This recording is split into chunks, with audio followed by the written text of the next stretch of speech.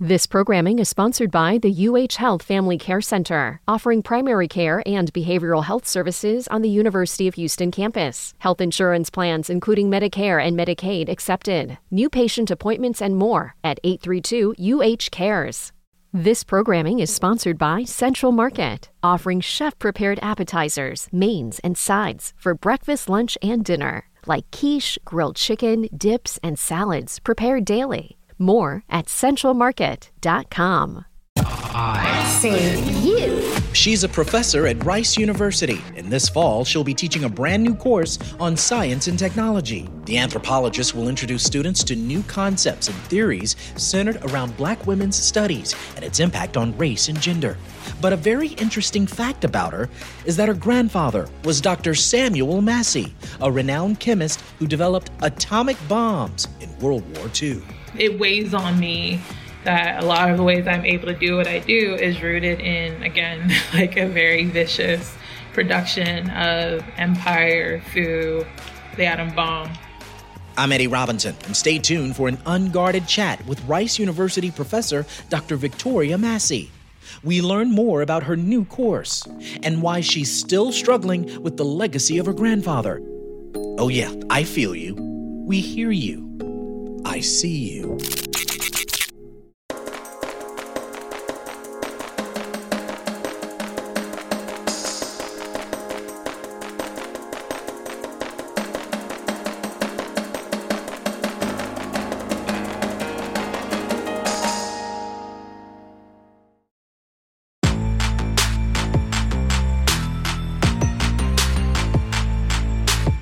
You're listening to I See You. I'm Eddie Robinson, here to discuss her new coursework that she's going to be starting over at Rice University. It's Dr. Victoria Massey. She's an assistant professor in the Department of Anthropology at Rice University, and she's developed a new course which is called Black Feminist Science Studies. It's going to be available in the fall of this year. And I'm actually a bit upset that there's no Black masculinity science studies. And maybe that needs to be constructed, but that's a totally different can of worms, which we may or may not get into if time is allotted. But that's why we have to have you on ICU. This is something that's brand new, and we would love to find out some more details about it. But Dr. Massey's new course is being offered up at Rice and will explore concepts and theories that focus on Black women's lived experiences and the impacts of how race and gender help shape our world scientifically and even through technology. What does all of that mean? Well, let's find out. Dr. Victoria Massey, thanks enormously for being a guest right here on ICU. Yeah, thank you for having me. I'm very excited to talk about this. I'm surprised, but I'm excited. No. This is great. We love newness.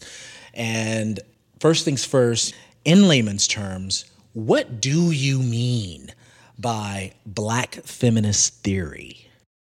Yeah. What's up with that? Yeah. So what I take from, Black Feminist Science Days course, insofar as drawing from Black feminist theory, one of the things that we're trying to contend with, at least through the lens of science, is differential power dynamics. So like with your intro, for instance, we can go ahead and tackle the why not Black masculinities, for instance, as a focus. We can start, I think one reason is, for instance, drawing on Kimberly Crenshaw's concept of intersectionality. Intersectionality is just a metaphor for understanding the ways that multiple forms of inequality or disadvantage sometimes compound themselves, and they create obstacles that often are not understood within conventional ways of thinking about anti-racism or feminism or whatever social justice advocacy structures we have. A lot of times people use this term as a kind of cumulative thing. So I have all of these different identities for me, like I'm Black, I'm a woman, I'm queer, I'm an American, all of these things. And yet that's not the point. That's not the point, what Kimberly Crenshaw is actually trying, it's almost like it's about positioning. So if we think about an intersection, like if you are at, unfortunately, I'm still new to Houston, and so I'm trying to figure out even how to do this with streets. Interesting. And where did you move here from? from Cambridge, Boston area when I did a brief fellowship, but I spent basically most of the past decade in the Bay Area for grad school. But with intersections, so I'm thinking about maybe my Bay Area geography. It's very prominent for me. So I'm when I think about downtown Berkeley, because I went to school at Berkeley for my PhD, and I just was always, there was for instance, San Pablo and University, and you could go up University, and there'd be Solano and University. Although these two, these are intersections. There are two intersections we're talking about in this. Both of them are connected by University, but they're not the same place. Got it. You would not say that University in San Pablo is the same exact place and gives you the exact same perspective as Solano and University Avenue. You wouldn't say there's any kind of intersections. They're connected, but they're not the same. And a part of oftentimes what people miss is that's actually what Kimberly Crenshaw is trying to talk about with intersectionality. People are situated in different spaces via different kinds of power dynamics.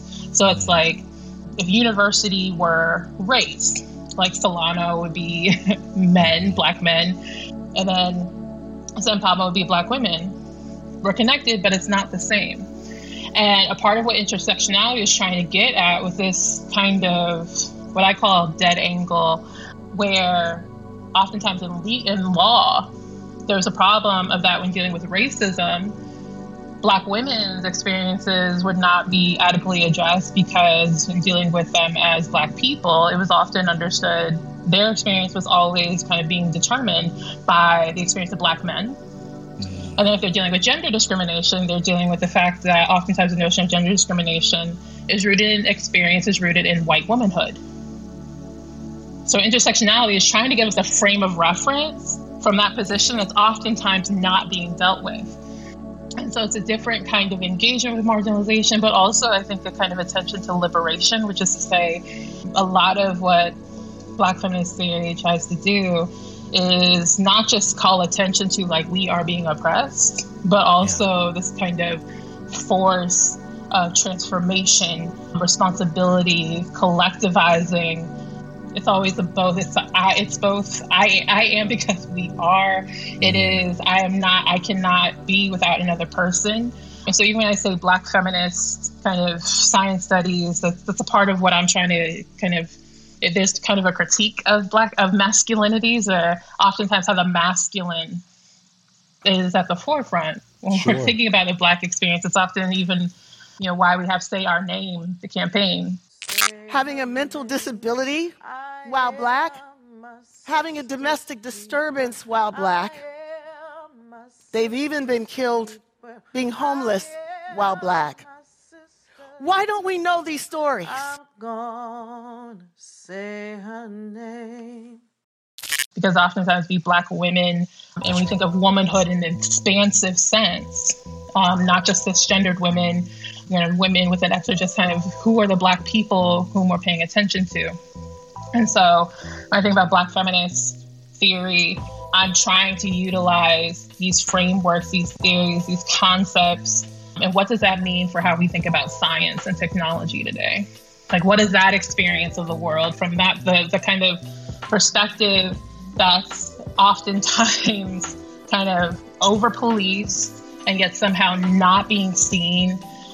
What is that kind of paradoxical positioning That's right. provide for us? And when I'm thinking about Black feminism, it's thinking about it, yes, with women's studies, but also kind of Black queer studies, and also thinking about kind of empire in a bigger sense. That's also part of when we're thinking about Blackness, Black feminism, Black feminist theory.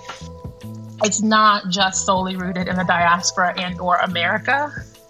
What does it mean to also think about Blackness from the continent of Africa itself, which unfortunately sometimes with Black studies can get lost. Got it. Interesting. And that's fascinating to me. And for those who are listening, it's ICU. I'm Eddie Robinson, and we're speaking with Dr. Victoria Massey.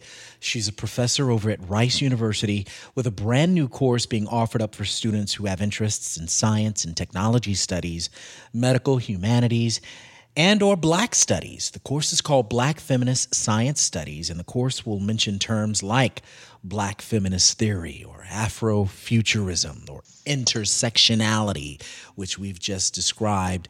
And she mentions the name Kimberly Crenshaw, who was this amazing scholar, writer on civil rights and critical race theory as well. And intersectionality was such a very interesting word. And I like to look at it as how certain aspects of who you are will increase your access to the good things or your exposure to the bad things in life.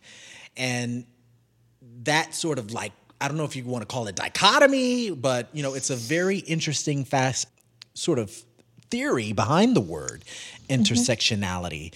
And I've also been curious about what led you to this in the first place. Who or what really inspired you to develop and create this kind of a course? How did this material spark your interest in the first place? Yeah, I think it was actually pretty organic. So I can start with kind of scholarly work. I'm really fortunate in terms of my own training, the people I get to be in conversation with as colleagues who are people who are basically doing this work. So even though I just developed this course at Rice, they're ongoing conversations. Another part of this is my work in science, technology studies, and African studies as well. There's some really phenomenal kind of conversations, long going, but I think have been picking up in the past couple of years of really trying to think about why there's a tension sometimes between science studies and African studies, especially when there are a pretty substantial number of us who work at that intersection. Again, it's like push and pull. Why is it that we both here, but somehow we're not necessarily getting the same kind of recognition, or there are only certain kinds of conversations people want to have about science, technology on the continent, putting the continent as always already in the past, not necessarily present, least of all thinking about the future, which so much of this is integral to when we think about science. Science is about innovation and progress, and yet all of these understandings about Africa as being lost or failed and that's both in theory, but also in just the everyday ways we often talk about Africa. That's not actually true. And so how do we kind of figure that out? And so for me, it's oftentimes been kind of Black feminist concepts, theories, poetics that have enabled me to think about how to recreate a kind of grammar. There's a kind of conversation I'm trying to write, and they give me the tools to create that conversation. So I'm not reacting. I'm not interested in reacting to folks. I'm very clear on what kind of conversation I will and will not have. And it comes from Black feminist kind of works that I get to draw from to make that point much more clear. So that's the scholarly stuff. And I think the other side of it, just personally, so much of my scholarly work just comes from the fact that I come from a family who have always seen this kind of breadth of what science can be in the world. And both, so one coming from educators on both sides of my family, so the Andersons from North Carolina, and then also the Massey, one of whom, my grandfather, I often take as a particular kind of foil, or just maybe not foil, an example of what is possible. Yeah, he was, organic chemist, but initially wanted to be a sociologist. I was initially wanted to be a geneticist and became an anthropologist. So, but just someone who I think I've found that people might seem as blasphemous today, but he always saw science and chemistry in particular as kind of magic, which I don't think people would. So I'm trying to imagine engaging with students who I often teach are coming from the natural sciences, and I was objectivity and this and that. And it's no, I come from a family that is science studies is just what we do. And how do we put this to work in the world to be good people, whatever that means, or just be accountable to folks? And it's not to say be perfect, but science does not make you inherently a good person. It's what you do with it. Yeah, and so that's, I think, also a part of the two things that I'm often working with and why I would be interested in this.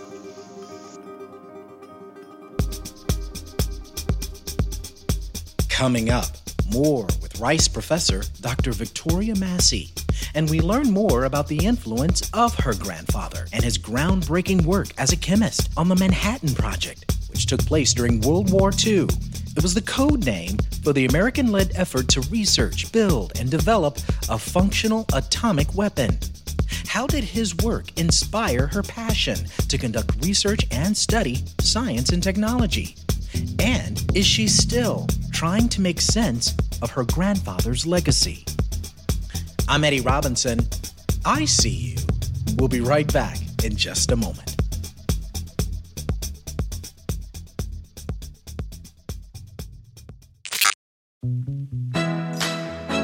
If you're enjoying this program, please be sure to subscribe to our podcast, I See You with Eddie Robinson. You can hear all the past episodes and be notified when new episodes are released. Also, please take a minute to give us a review or comment. We love getting feedback from our listeners.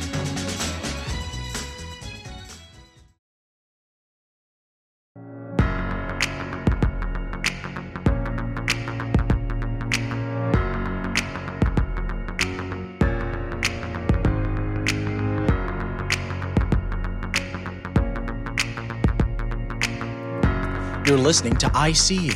I'm Eddie Robinson, and we're speaking with Dr. Victoria Massey. She's a professor here in Houston at Rice University and will introduce her students this fall to a new course entitled Black Feminists Social Studies.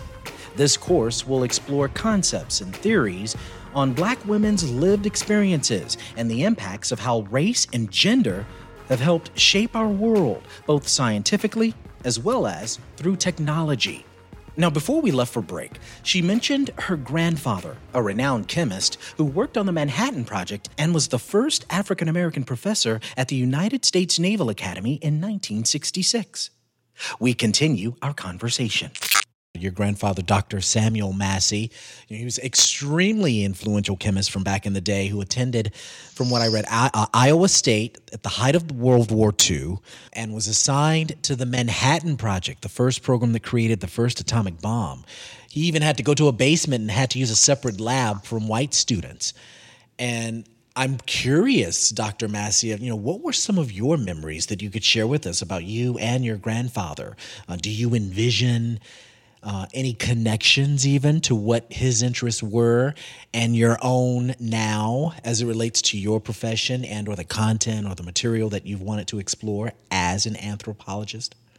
Yeah, I think the interesting thing about my grandfather is that there's like the figure of him as like the chemist, and he did all these things. And then there's Pop-Up, and I, for the most part, growing up, only knew Pop-Up. Awesome. So, and I say that because even he passed away back in 2005, and so I was like, still a teenager, and even for a significant amount of time, probably like for most of that time, half of that time, I really only knew him with dementia. So like my dad was the youngest of three, and there's like a whole decade between him and my uncles. Okay. Like, questions of whether it was like a mistake or not. but like that means that when I think about like my older cousins who had these like really vivid experiences with my grandparents as like people, a lot of what I was experiencing growing up of him was a kind of like almost having to like him as a human at the end of his life, and having to just kind of hold that alongside this other figure that I just didn't get to experience. So a lot of this is like this is a lot of mythologization of him. Jeez. Like I didn't experience like Pop-Up, this like phenomenal speaker and all of this, but I did get to see Pop-Up being this really kind human being after church on Sundays, like when we have tea or something afterward. It's not either or. But that means that when I think about it's a lot of speculation. And even some of the things that I know about him, it's almost me having to do work about it, or like thinking about like stories my father would tell me or things I would hear. Sure. Yeah, he is a myth to me too, in a way. And so I think that gives me a lot of freedom though. But it also, that freedom comes with a price in many respects of dealing with some of the not so pleasant aspects of his legacy. So like when we mentioned the Manhattan Project. At 5:30 a.m., July 16th, 1945, the world entered the atomic age with an intense flash, a sudden wave of heat, followed by a tremendous shockwave. Like it's seen as like, at least in the U.S., it's like big deal, but like for others, it's a remnant of like war. Like friends who I think of, especially in grad school, came from like Vietnam and all this, whose families have been so grossly affected by like nuclear warfare, and like that started out with Hiroshima and Nagasaki, with the development of the atom bomb through the Manhattan Project. I've seen people like cringe like immediately. And that's not about my grandfather, whether or not he was a good or bad person, especially when a part of the backstory with him getting involved with that was because he had gone to Little Rock to renew his deferment papers, and a military officer refused simply because he was a Black person with too much education, quote unquote. So it's either work on kind of U.S. empire via the atom bomb, or sacrifice your life and kill some, like either, go fight the war in Europe.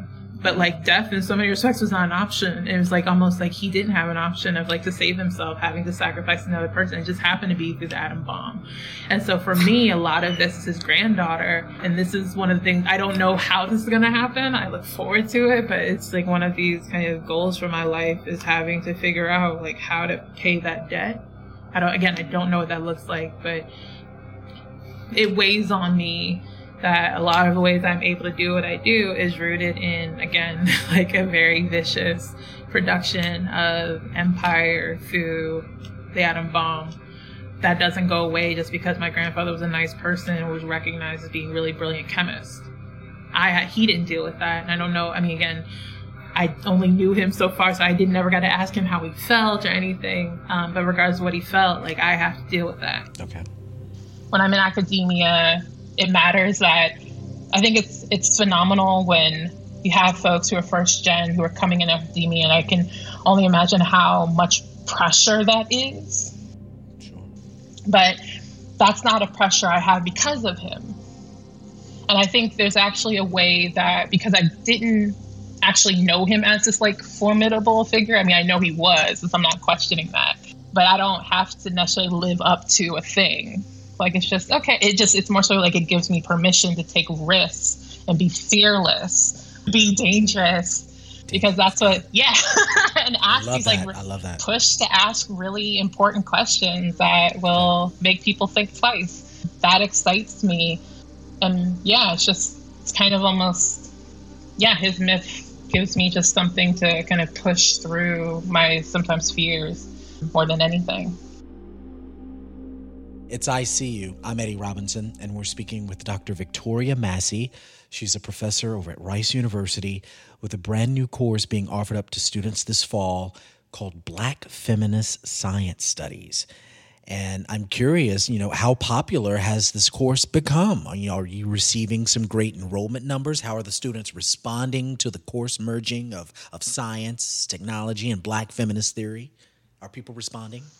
I mean, people are responding. I mean, so it's like, some of this is just Rice's like culture itself. So it's a small university. When we think about like popularity, it's like, even if it were a bit like the course limit is 12 people. That's a part of like really taking seriously the intimacy of classes at a place like Rice. It's also upper level. And so it's going to be more advanced students. And I think because it's more advanced, it's not going to be for everybody.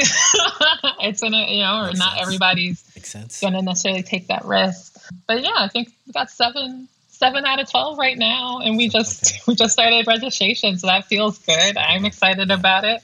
Yeah. I mean, we'll see. So much of this for the classes, at least I've taught so far at Rice, has just been kind of, it's really been about me seeing where students are at and kind of being surprised. So it's like, at previous institutions, when I think about teaching an anthropology of science course, I would always just assume I'd have like natural science and humanities students in my class. And oftentimes that's not the case.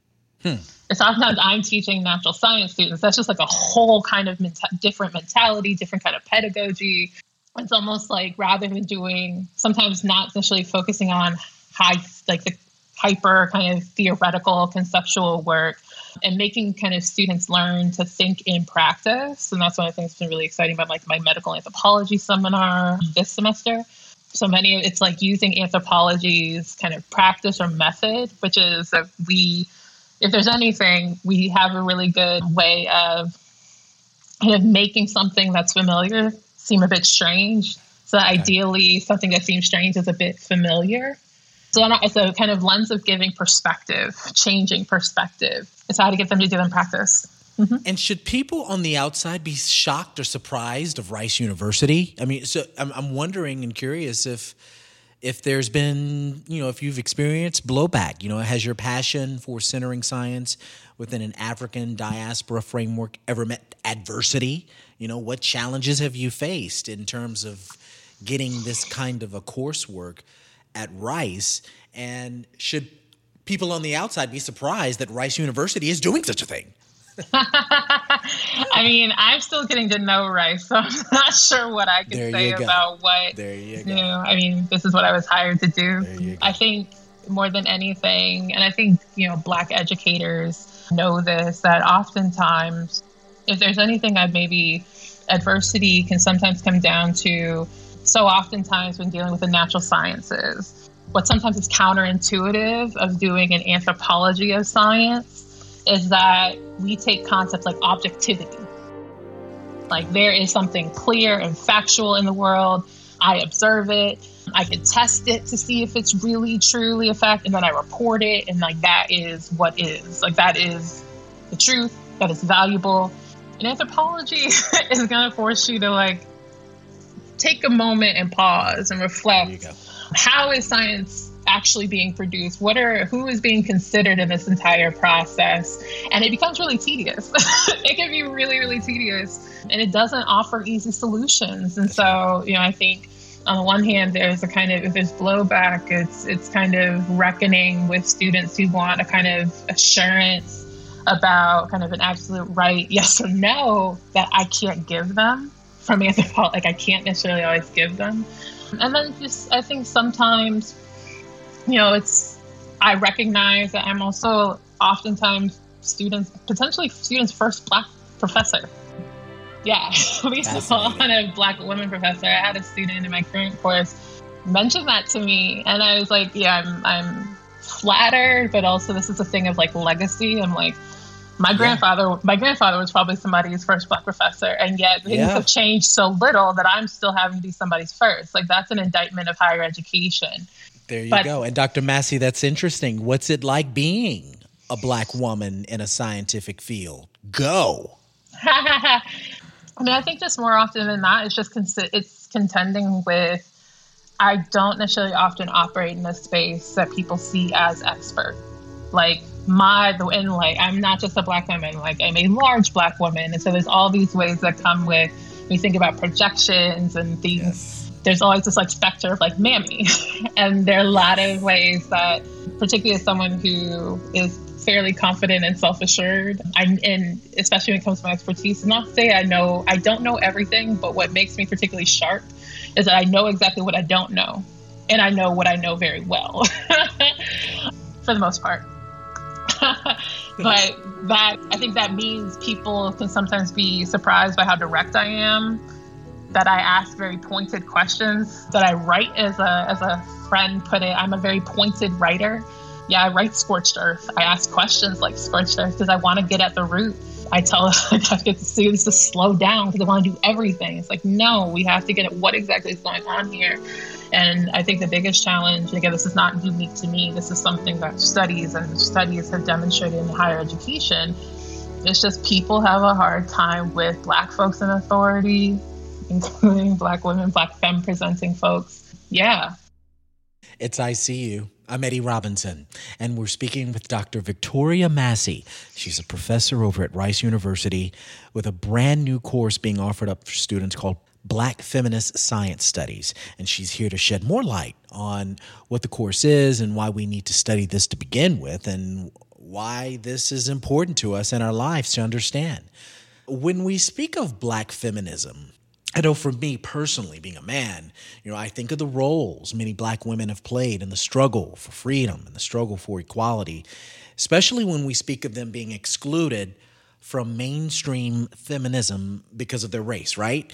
Mm-hmm. While also being excluded from participating in those Black liberation movements because of their gender.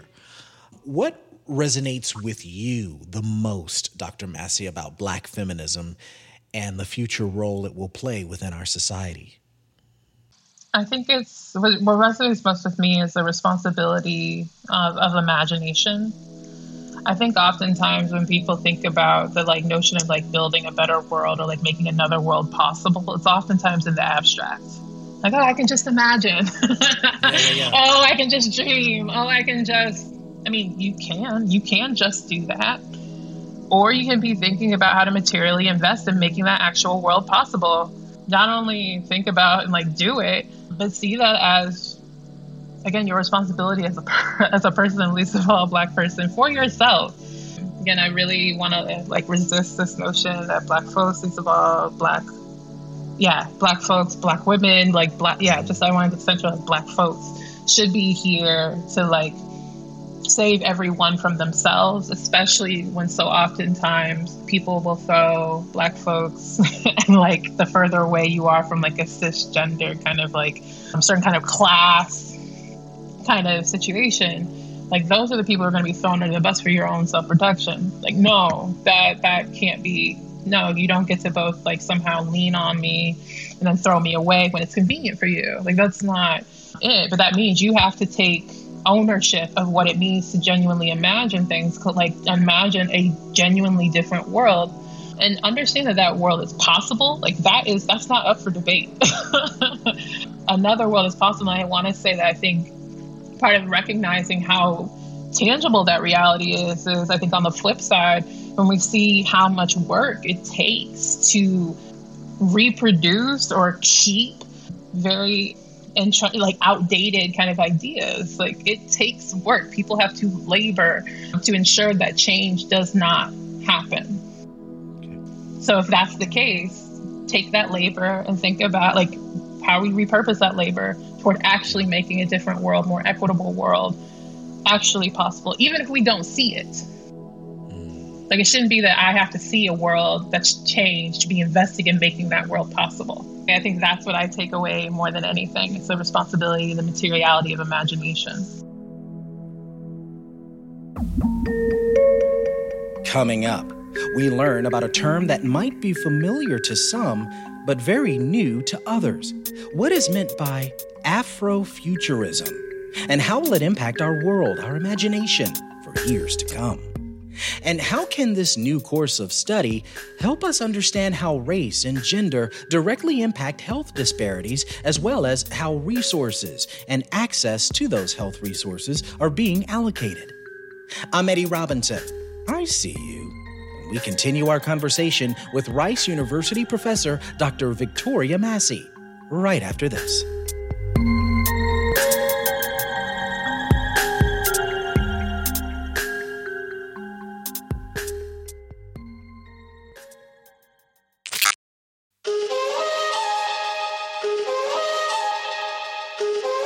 If you're enjoying this program, please be sure to subscribe to our podcast, I See You with Eddie Robinson. You can hear all the past episodes and be notified when new episodes are released. Also, please take a minute to give us a review or comment. We love getting feedback from our listeners.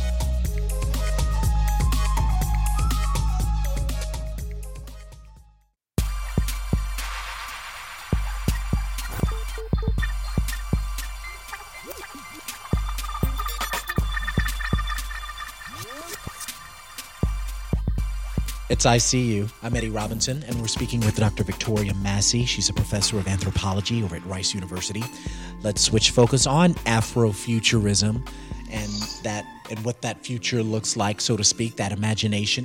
What is it, Afrofuturism, and how can it serve to transform our world? Yeah. So, there are a couple of different ways to come at the issue of Afrofuturism. So on the one hand, you can be thinking about what does it mean to think about the future when centered on the lives of people of African descent. Taking the Afro very, very seriously. Some of it can also be linked to some really important burgeoning conversations that happened, for instance, in the 90s, kind of move that was happening around a digital life. There's a collective of thinkers, one of whom is more well-known now, Alondra Nelson, working in the Biden administration. But they basically wrote this special issue thinking about Black life and futurity and technology in the 90s at that critical moment. But then there's also kind of in thinking about the speculative vein, Afrofuturism being tied to kind of science fiction. So we think about people like Octavia Butler.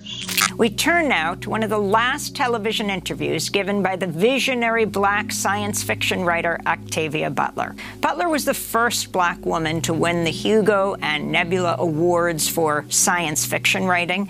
She was also the first science fiction writer to receive a MacArthur Genius Fellowship. As one person, and even when we are centering Blackness in discussions of futurity, how so much even time can be something that we can play around with. I think about Kindred in particular being, on the one hand, this like really phenomenal science fiction piece, but again, it's rooted in playing in kind of, I keep saying playing, but really challenging the assumption of the past is just the past. And then her other works like Dawn, how that even, again, written decades ago, how that can be speaking to this current moment of genetic engineering, just this kind of way, like what do Black people offer about kind of anticipation, kind of critique of what kind of future we're making possible in the current moment. But then also using this speculation not just as always already an indictment of the world, like it's not just, again, we're just here to say this world is bad, but even for ourselves, what other possibilities can happen. And so a part of one of the things I want to do with this class and think about Afrofuturism, also this tension, not tension, but just a difference between saying Afrofuturism that's, yes, focused on Black folks, but it's often kind of Afro-diasporic, which is different from, say, African futurism, which is like something distinct. Like there's something about mythology, technology from a kind of specifically African tradition from a continent that's very distinct from, say, kind of African-American kind of notions of futurity. And how do we hold all of those together? I love the term, and I didn't know anything about it up until recently. And, I'm a lover of music. And there are some incredible, Black artists, people like Janelle Monáe and Sun Ra, Earth, Wind, and Fire, even Miles Davis and Herbie Hancock back in the day. Absolutely. How can you not think about it? Like bebop as like a kind of form of And even like some electronic music and the electronic artists who are Black and are making some incredible music. And we're seeing it being reflected in film, of course, and in television. Lovecraft Country, the series, of course. Family stay together. And there's Black Panther. And how can we forget, movies like Blade, right? Mm-hmm. And being that, we're now, welcome to Houston, H-Town, hello. There's Solange and her imaginary world and her music videos. And then Black is King with Beyonce, her sister, bringing in all these interesting yet fascinating visual pictures of Afrofuturism, right? I mean, what is the importance of introducing audiences to Afrofuturism, and why do you think it's emerging so much right now?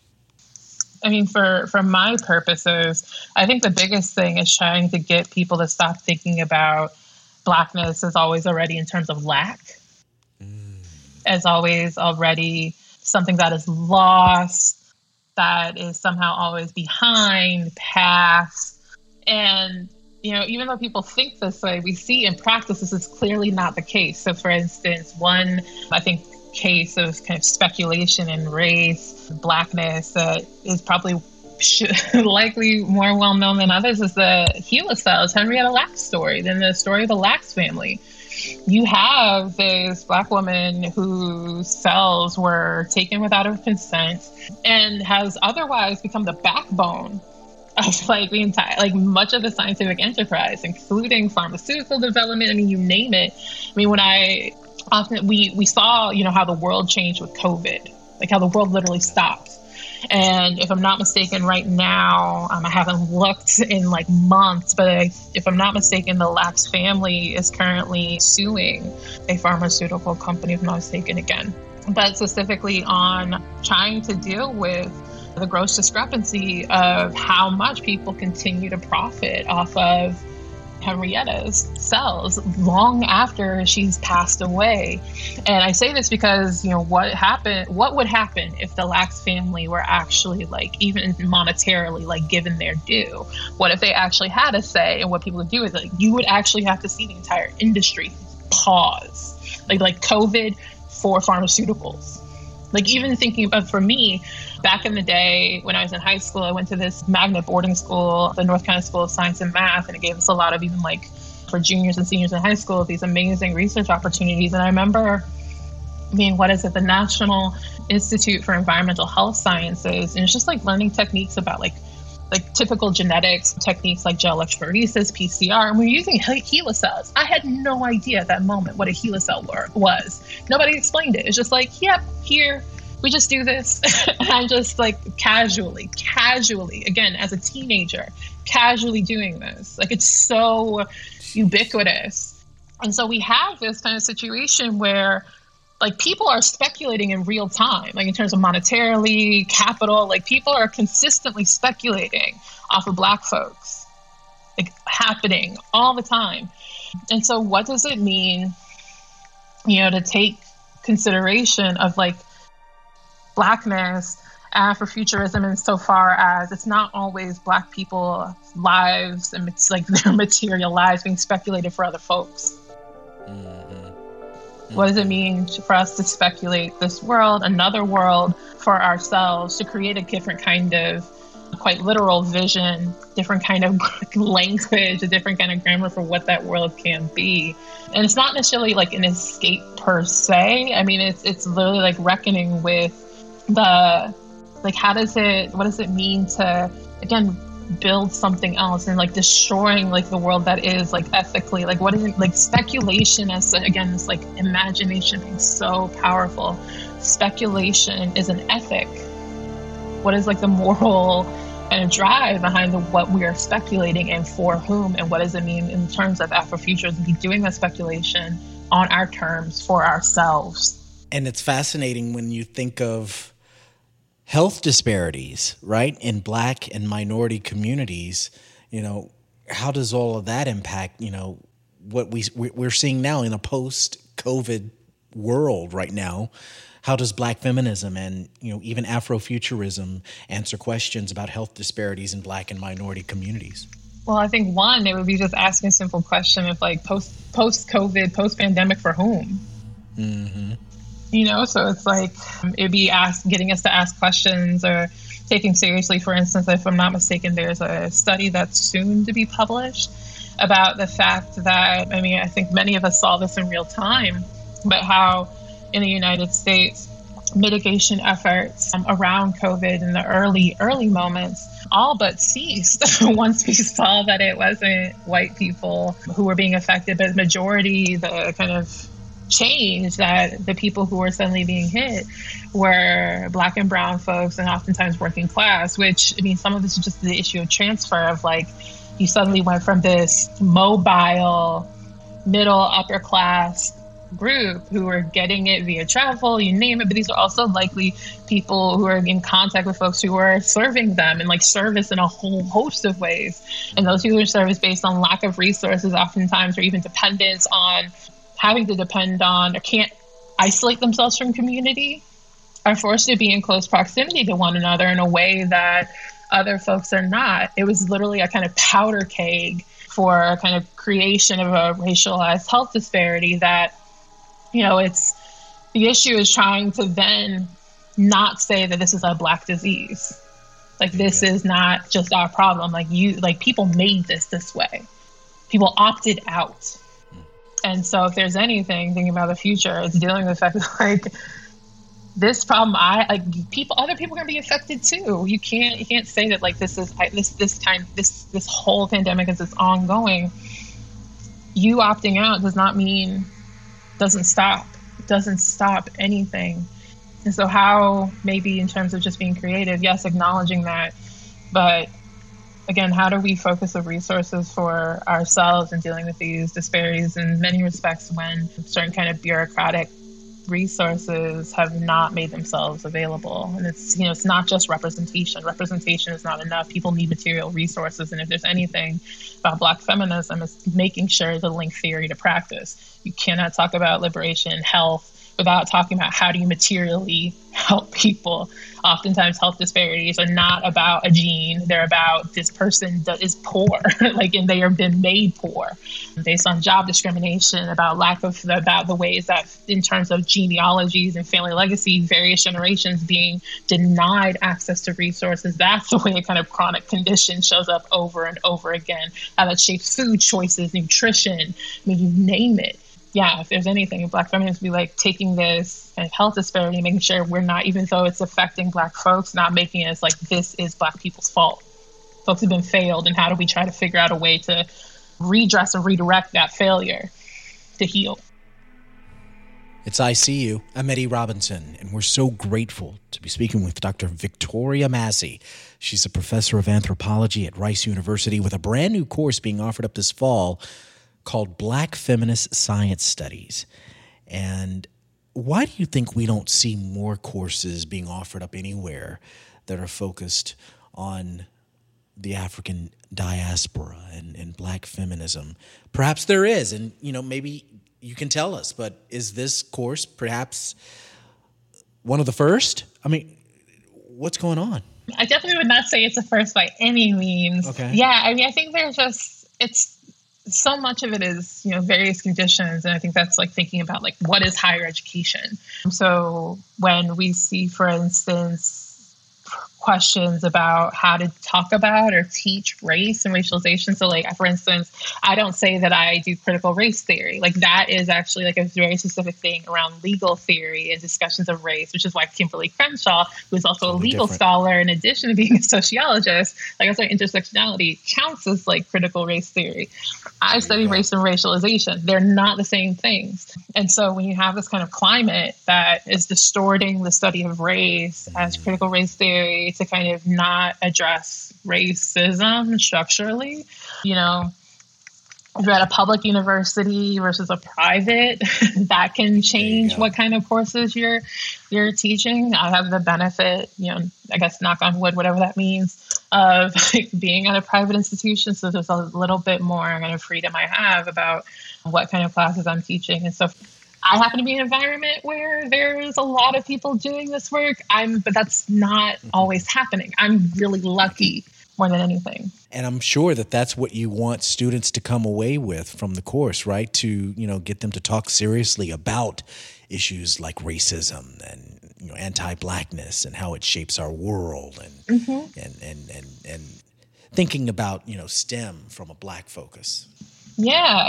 One of the things that I often find is that students are really so I think about where I was in college and where I see students now.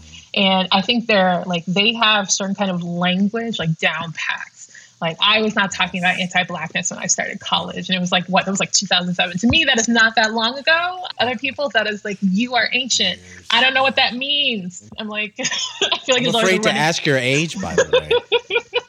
As my grandmother said, it's impolite to ask a woman her age. So I'm gonna take that into that as a response to that. Okay. But right. I have students who are just you did try. But I have students who come in and they're I'm want to ask this question about white supremacy or what is anti-Blackness or all these various cis heteropatriarchy and I say this not to trivialize it. I just want to or even think about being anti-capitalist. That was not my frame of reference. And again, it was not that long ago. And I think some of this is just dealing with this is a generation Gen Z dealing with coming of age with social media. And there's just all these kinds of vocabulary that they just have access to. What they don't necessarily have access to is the theory, concepts and grounding them.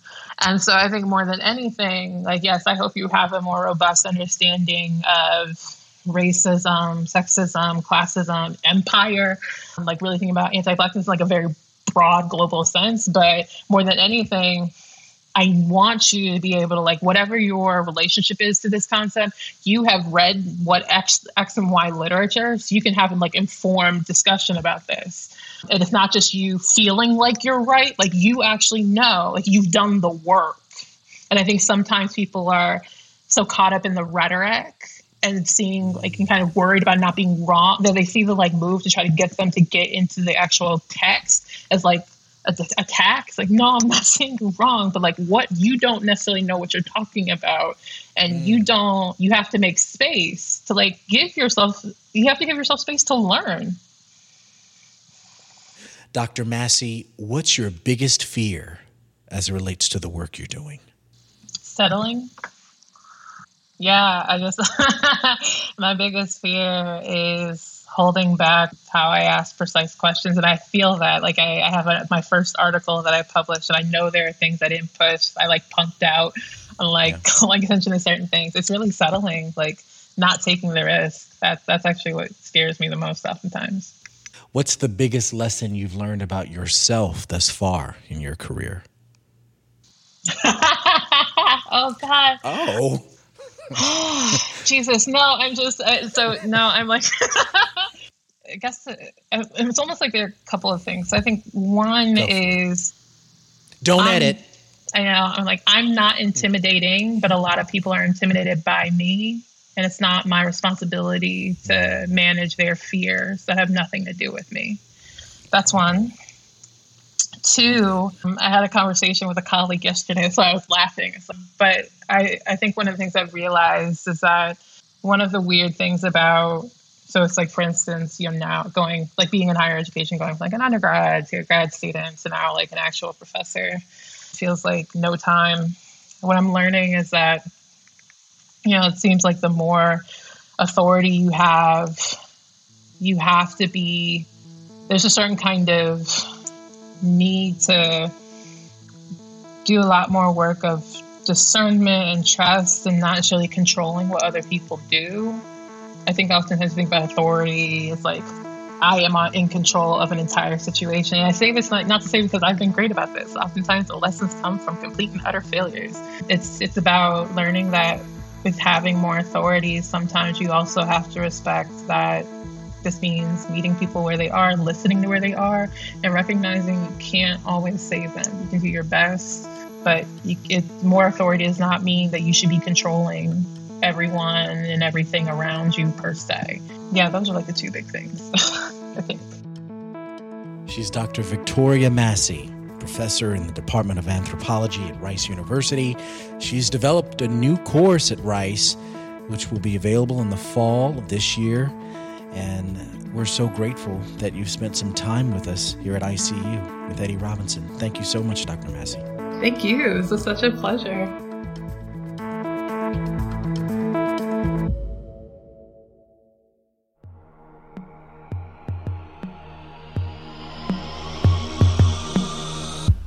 Our team includes technical director Todd Holzlander, producer Laura Burks, editors Mark DeClaudio and John Mitchell Good, sound designer Dave McDermott. ICU is a production of Houston Public Media. Follow us on Facebook and Twitter. And for more updates and episodes, visit our website, iseeushow.org. I'm your host and executive producer, Eddie Robinson. Thanks so much for listening. And remember, I feel you, we hear you, I see you. Until next time. This programming is sponsored by Trinity University, where the spirit of inquiry can inspire a resilient and diverse community of lifelong learners to answer questions and question answers. More information at trinity.edu/values.